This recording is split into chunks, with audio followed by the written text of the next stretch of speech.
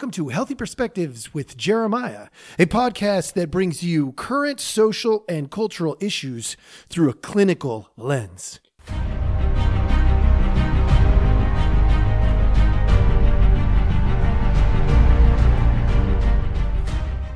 Hello. Welcome back. Thank you so much for joining us. If this is your first time, please stick around, listen. It should be pretty good. If you're returning, well, thanks for returning. We always appreciate your time. We will try to do our best to make sure that it's worth your time. And today I have my brother. We have been working on our Guidos Bros stuff. As a matter of fact, we just got done. We've been actually hanging out for probably a good hour or more already. And we just been, trying to put some stuff together. So, our hope was to try to get it out by about now, but we're a little behind schedule.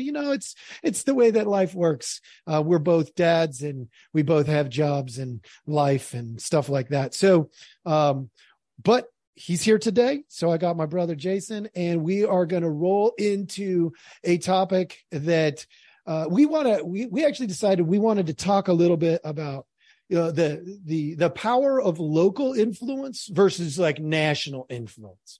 And we want to take a look at, where is, your time best serving you, your family, your friends, your nation. Like, how is it that, how do we decide what to look at? Do we look at the local stuff that impacts us in terms of time, energy, and resources? Do we look at the national stuff that also affects our time, energy, and resources? And so we're just going to really try to dig into that a little bit and see, kind of what it is that we know, but also probably test each other out a little bit. And so I'm going to start off with a question that I have for my brother. Obviously within the framework of you've got limited time, energy, and resources, you've got a family, you've got all these things going on in your world. How do you decide what to pay attention to when it comes to the news and stuff like that? I look at trends or things that kind of repeat in the different news sources. So if I see a story about, let's say story A, and I see it on one news source and I see story A on another and another, then I might start focusing on that a little bit just to see where the perspectives are. If I don't see it on at least two or more, then I tend not to worry about it too much, because that's where maybe those news source biases maybe lean and it's a little less relevant to me. But since most of them focus on the national, I just try to scrape together what I can so that I'm kind of in the know on it, even if I don't fully understand it, or maybe I don't have the time to research it to form an opinion. At least I have some basic knowledge of it. But what I do have is on my news drop down, let's say on my desktop, is I have my county and city news pages also there. So I have my national ones, and then I also have my local ones. So I click on those at least once a week, since they don't update them as much. The national ones are daily, right? And so that's what I kind of look for the trends. But the other ones I look at weekly. So I'll look at the county pages and the city pages and just see, hey, what's going on? What's going on in the farming world, or what's going on in the county with roads and park openings and park closures, or whatever's going on, because that's what's relevant to me. So that's kind of the quick summary. Okay, that's interesting. There's a couple of things that come out there. One, by following the trends, there's a certain amount of lemming nature to it that you're going to get the highlights that other people want you to get, right? The louder they are, the more it's going to be likely that it comes across your purview. I think that is, unfortunately, just the world that we live in today, where there's a percentage of our time and energy is going to go to what others want us to see. Mm-hmm. But that also leads to a couple of issues. One that I see right off the bat is, what about the really, really important stuff that whoever they are, they don't want you to see? Or people out there, maybe there's some people who want you to see it, but then there's others who purposely block it. Like they try not to put it on their platforms. Mm-hmm. If it starts to trend, they start to, diminish its value. Like that stuff happens. So blind spots become a big concern for me there. Another area of concern I have is what you just described to a degree is your echo chamber. Right. You may have a balanced echo chamber, but it's still an echo chamber of sorts. We can't totally get away from the echo chamber. My audience out there has heard me talk about the echo chamber multiple times. And that's the idea of us just going to hear what we want to hear. And, obviously you put some things in place so that, you've got some national stuff, some local stuff. And the result of that is you're going to hear some of the things that, you may, it's not just because you want to hear it. Mm-hmm. You're purposely doing a line between the national and the local. Mm-hmm. But then the thing that it reminds me of more than anything is Grandma PJ. Mm-hmm. Because I don't know how many times I've heard this story of like, it goes something like, the river is flowing way faster than I'm going to be able to swim. And I'm swimming and I'm trying to catch as much as I can. Mm-hmm, but way more is going to get by me than I'm going to be able to catch. Mm-hmm. And that leaves us in that weird predicament because right now there's, from a cultural lens, information is coming faster than ever. Right. The news cycle used to be, there was the weekly news, then there was the daily news. And then, now there's the hourly news, right? The news cycle is getting faster, faster, and faster, which means there's more information and there's computers that help us contain information. So we could store 10 billion articles that we would never have the time to go back and read. And so, I mean, when you're looking at it and going, okay, with all of these changes of speed, how are we going to continue to filter and talk about things that are relevant and important? How do we do that? Well, I mean, I guess I don't think there is an answer to that because the cop-out answer would be to surround yourself or become a member of a community that all has a similar, I guess, viewpoint on something. Maybe I phrased that wrong. More or less, the community interests align in some way, right? So let's say you have school-age children. So you're going to be a member of a community that also has school-age children.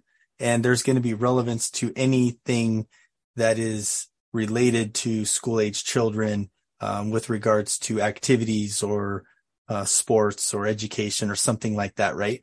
So that's kind of your community. But the problem with that is whatever community you're a part of, it creates that echo chamber that you said in the same way that your news sources might, right? And so if you're seeking the news that's relevant to you, then you're part of a community that also has the same relevance. Then all you're doing is you're bouncing off of multiple walls like that old Atari tank game, right? And you're just trying to figure out which way is the perfect angle to get it to where you want to go. So the reason I guess I started with talking about how I'm looking for trends is because I want to see what's relevant to all of them. But at the same time, I'm seeing which news agencies are omitting certain stories that other ones are picking up, because there's also gold in the omission of certain things. And so that's how I get that. So like if I have 4 websites pulled up, so let's say I have my 4 nationals right here. So I have 2 that skew one way and I have 2 that skew the other way, right? And they each skew in different ways. So I can see what's relevant to all of them. And then like the Supreme Court stuff, that was on all of them across the board. So that was a trend where you can say, okay, they all care about it. They all have their own perspectives of certain rulings, right? But then there's other stories where one will have it and one won't have any. So one source will pick up something in Ukraine and another won't talk about Ukraine at all. Is it relevant to find out what's going on in Ukraine, or is the lack of the story in the other one, is that more relevant? Because how does Ukraine affect me? I have to make that decision, right? Yeah. So how? Yeah, that's interesting. So that's how I do it. It takes work because you have to find out these people are telling you a story. Then you have to actively go and see, okay, what's going on that they're not telling you. And you have to go outside the media to get that information. Yeah. And that becomes more challenging and takes more resource of time. So. Yeah, it's like, okay, so you brought up the Supreme Court stuff, and I'm not going to venture into any particular topic. I just recently did a podcast on one of the issues. But I do want to highlight something. We are hearing about maybe 3 or 4 of the Supreme Court decisions. Mm-hmm. And I think there was like 40 or something like that. Like there was a whole bunch. But the media doesn't grab onto all of them. How many people in this country, how many people listening to our podcast right now don't realize that there was well over 20 decisions made? How many people think that there really only was like 4 or 5 decisions made by the Supreme Court in the last year? If you were to poll 1,000 people from 10 of our largest cities, I would say that less than this many in each city would know. Yeah, that freaking boggles my mind because that's all public record. That's all, like we could all get in there. I'll pull it up real quick. And for those of you who don't know, I've got 1, 2, 3, 4, 5, 6, 7, 8, 9, 10, 11, 12. Sorry, I have to do it this way. 13. You're all going to listen to me count. 14, 15, 16, 17, 18, 19, 20, 21, 22, 23, 24, 25, 26, 27. And I'm about halfway through. So 27, and I'm pretty close to the halfway point, right? Like I just literally just counted to 27 in a podcast. How awesome is that? Let's just say that for a second. Pretty cool. Yeah, I know. I mean, 3 my cubed math skills just for fun. Yep. 3 cubed just for you. But here's the thing, like we don't hear about those, right? So what you're saying, I think is actually a really valid and important point that I want to hit home. We got to look for what's not being said, because if there's 40 some issues that go to the Supreme Court, we're talking about some of the most challenging legal issues in the nation for that year, the most difficult decisions to make. That's why they get to the Supreme Court. Most issues get filtered out long before that. Should we not know what those are? Okay. Yes and no. So here's my answer to that particular question, which probably isn't an answer, but it's going to work for now.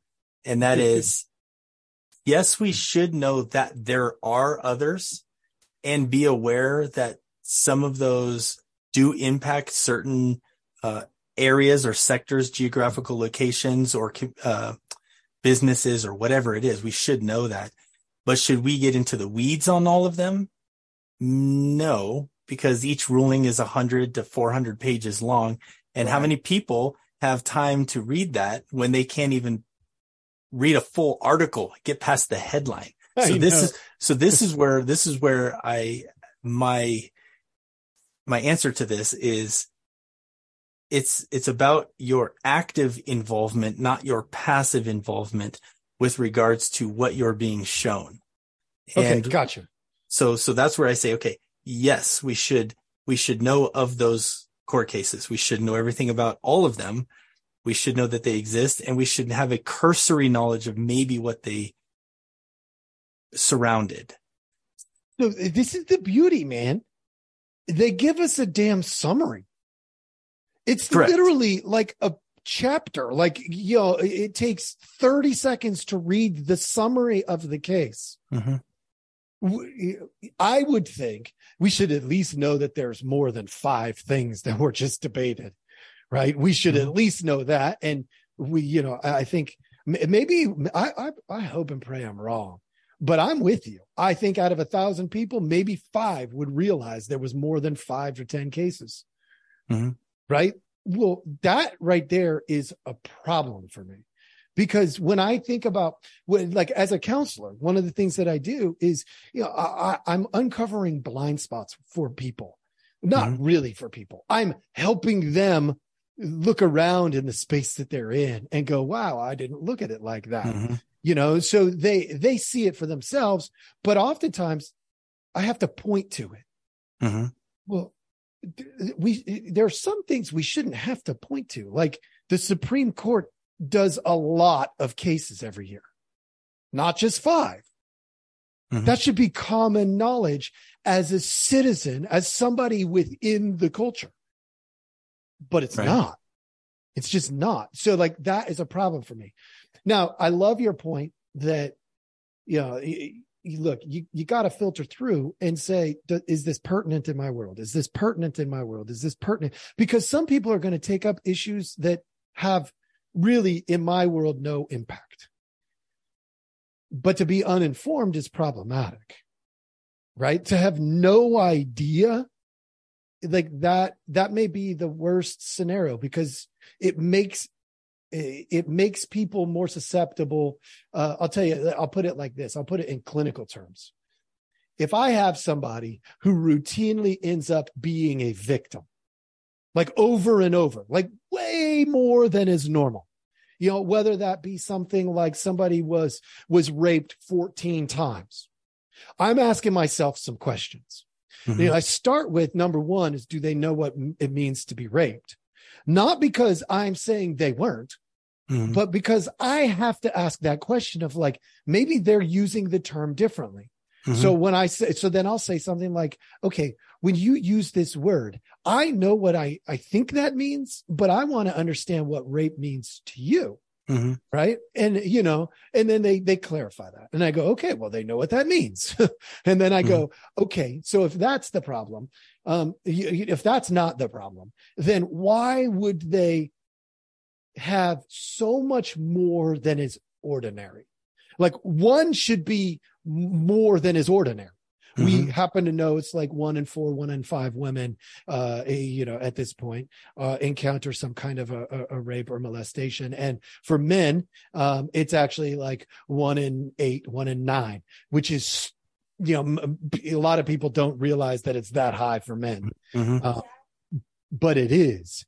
And so what we have is a situation where, all right. So let me tell you a little bit what happened just a second ago. We had an intruder into our podcast time. So, for those of you who noticed that there was a weird gap right there, hey, we apologize. And we're going to try to pick up, but let's be real. For those of you who don't know, I did a little editing, and where we are now is we're in a totally different place at the moment. So we're going to try to pick up from where we left off, but chances are you're going to notice a little jump.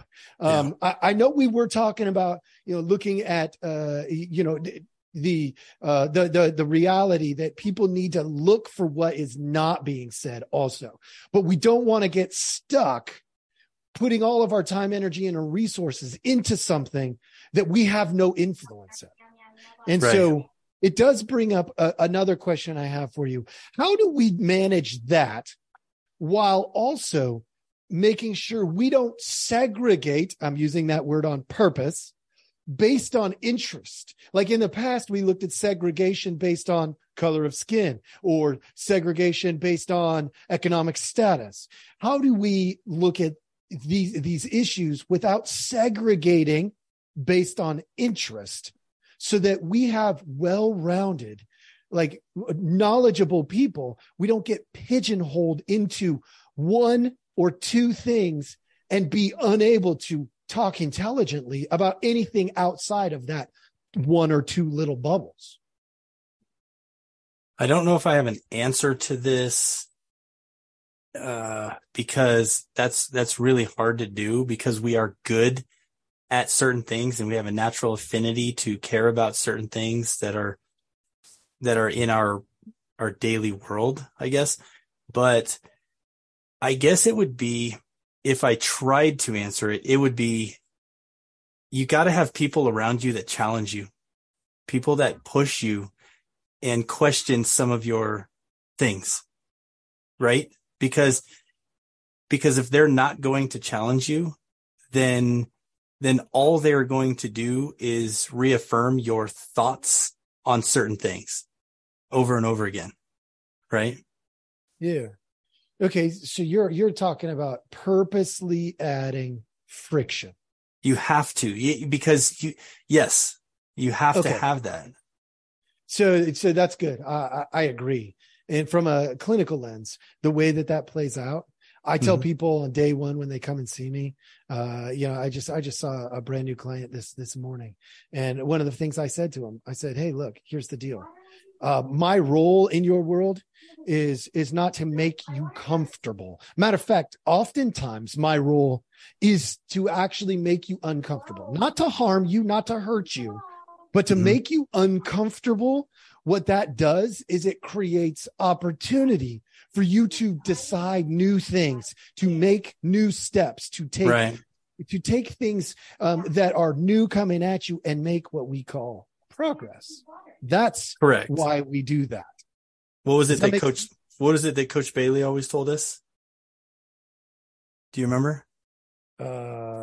He told us a lot of things, man. Slow is fast. But that's the Marines too, but that too. Out of adversity comes greatness. Yeah.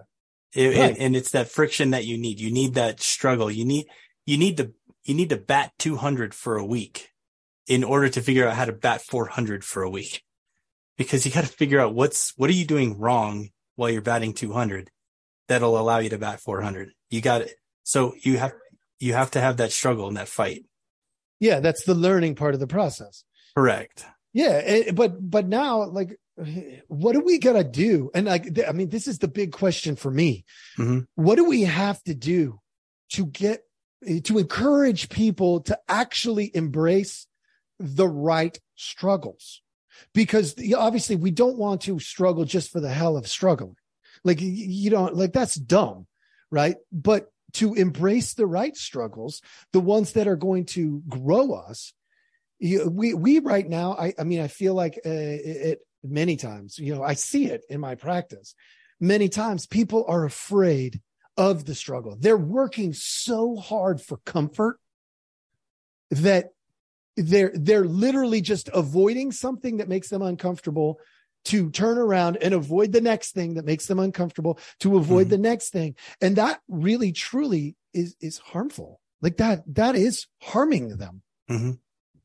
So how do we help and encourage people, my audience, to embrace the struggle when it comes to processing this stuff that's coming out at us so fast?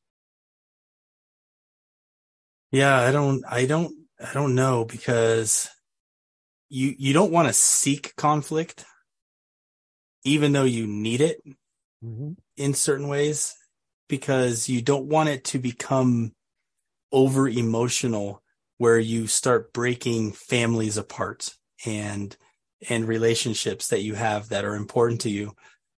But you also, you need them to lovingly ask you why, ask you to explain your thoughts on certain things, right? And you need that. The reason I use the term lovingly is intentional, because it can't come with judgment, because they could be right and wrong at the same time, because they don't have all the knowledge. They can only tell you what they think based on the knowledge they have. And so then you're not trying to guide them in a way. You're trying to help them guide themselves, right? Yeah. You're the lighthouse saying, I'm a rock and I'm here. Don't come this way, but figure out where you need to go, but this is bad, right? This is land. And so watch out, right? Yeah. It's like, okay, but find your own way. I'm not telling you where to go. I'm not telling you, you must think this, but, but tell me why it is you think that. And then let's talk. Like, it just seems like if people would just stop judging, open up, listen, and then you could really figure out what's relevant to you, going back to how we started the conversation, and you will avoid those rabbit holes that pigeonhole you. There's two animal references, but those rabbit holes that pigeonhole you into a very constrained, narrow path of thought that you can't escape from, because you're like the Colorado River digging a trench that all you do is you look around and you're like, well, I guess the whole world is this wall. You're like, no, this is just one canyon in a huge world that you need to explore, but you don't have the time for, but you need to get out of that thing. At least see that there's other things out there that are relevant. And so you can't be hyper national. You can't be hyper local. You have to have a flavor of both. And you have to have the people in your life that push you to, I don't say verify, but push you to justify why it is you think that, but then not judge you and say, okay, cool. This is what I think. Let's look together. Let's figure this out together. There's somewhere there's an answer for us. We just don't know what it is yet. So, it's funny. That was a good wrap. We're going to wrap up here in just a second, but I don't know if you're familiar with this. You know who Carl Rogers is? Nope. He's a psychology guy. So it's the theoretical approach, which I chose for my dissertation when I was in grad school. There's three titles for it. It all means the same thing, but it's Rogerian therapy. There's person-centered or client-centered. It all means the same thing. But he identified three components that are essential for growth and development in terms of clinical work. One is the relationship, because we were designed and are designed to be in relationship. So we have to have people there that challenge us, but also love us and care about us. All right. So the relationship. Two is unconditional positive regard, which means don't judge. Like, okay. I don't use my judgment scale to judge you. What I use to judge you is your judgment scale. What that means is I take into consideration your past. So what you've told me about your past, your present, and your hopes and fears for tomorrow, all into account when I think about whatever it is that you're sharing with me. Mm-hmm. So if you tell me, I yelled at my kid the other day and I feel really, really bad. And I go, well, let's think about this. In the past, you've done worse than just yell at your kids. You spanked your kid and you felt pretty bad about doing that. Not because it was illegal, but just because you didn't want to be that guy, that dad mm-hmm. or something. Right. And so, the fact that you yelled at them probably reminds you of that. And what you wanted to move to, you've told me, is you wanted to be better tomorrow than you were today. Well, you feel like this is a step back. Mm-hmm. I'm using your scale, not mine. Right. On my side, I could be like, you're an idiot. You shouldn't be doing that and all that stuff in my own head, but it doesn't matter. My internal judgment scale is irrelevant when it comes to your life, because I don't have to live your life. So that would be unconditional positive regard. I'm just going to take you as you are and mm-hmm. as you want to be mm-hmm. with your linear life pathway. And then the third component is empathy, which Carl Rogers was smart in a lot of ways. He's smart beyond what we even maybe realized early on. He's always been pretty well respected in the profession. But empathy is a therapeutic term for love. That's what it is. It's attempting to see the world as if you're somebody else, but without taking on their baggage as if it's your own. So that's the separation between you and me, but with the attempt to see your past, your present, your future through that lens. I know I'm kind of nerding out here, but he did say two other things that were really important. He said, you're more believable when you are congruent than when you are incongruent. So we should always be working toward congruence. And in the clinical world, very much like in the math world, I'm sure your mind went right to congruent. It just means in line. When we say one thing and we live it out, we then are more believable. So like I could tell you, like right here, I could say, I'm an a-hole. And you're going to believe me more about everything that I tell you if it pans out that I actually am an a-hole. Mm-hmm. Than if I say I'm a nice guy and I routinely am an a-hole, because that would be incongruent. You would believe me less about all the things that I say. Right. So what you're describing there, it easily lines up to, like, we need to do that when we're researching too, when we're looking at these cultural feeds coming our way. We need to not judge, but assess mm-hmm. based on the scale that's put in front of us. That's why anybody who doesn't take a look at what the messenger wants to say is mm-hmm. probably an idiot. Right. You know, as my normal, my 16 weeks of You're the Problem would say is you're the problem. If you can't tell that there is an agenda there, what you're doing is you're missing the slant. You're not empathizing. You're looking for an echo chamber. Mm-hmm. And that's a problem. That's how we would end up in a segregation of interests, which is what we're doing right now in our culture. And it's really sad.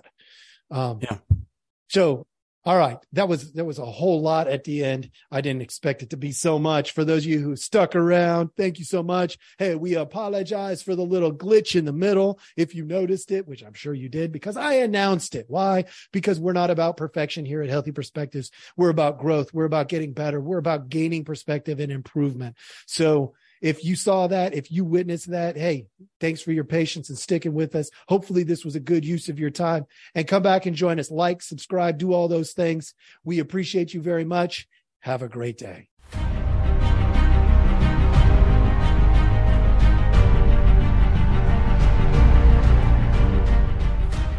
Thank you for listening. We hope you enjoyed the show. Take a look at the details of our podcast for links to our website and other helpful information.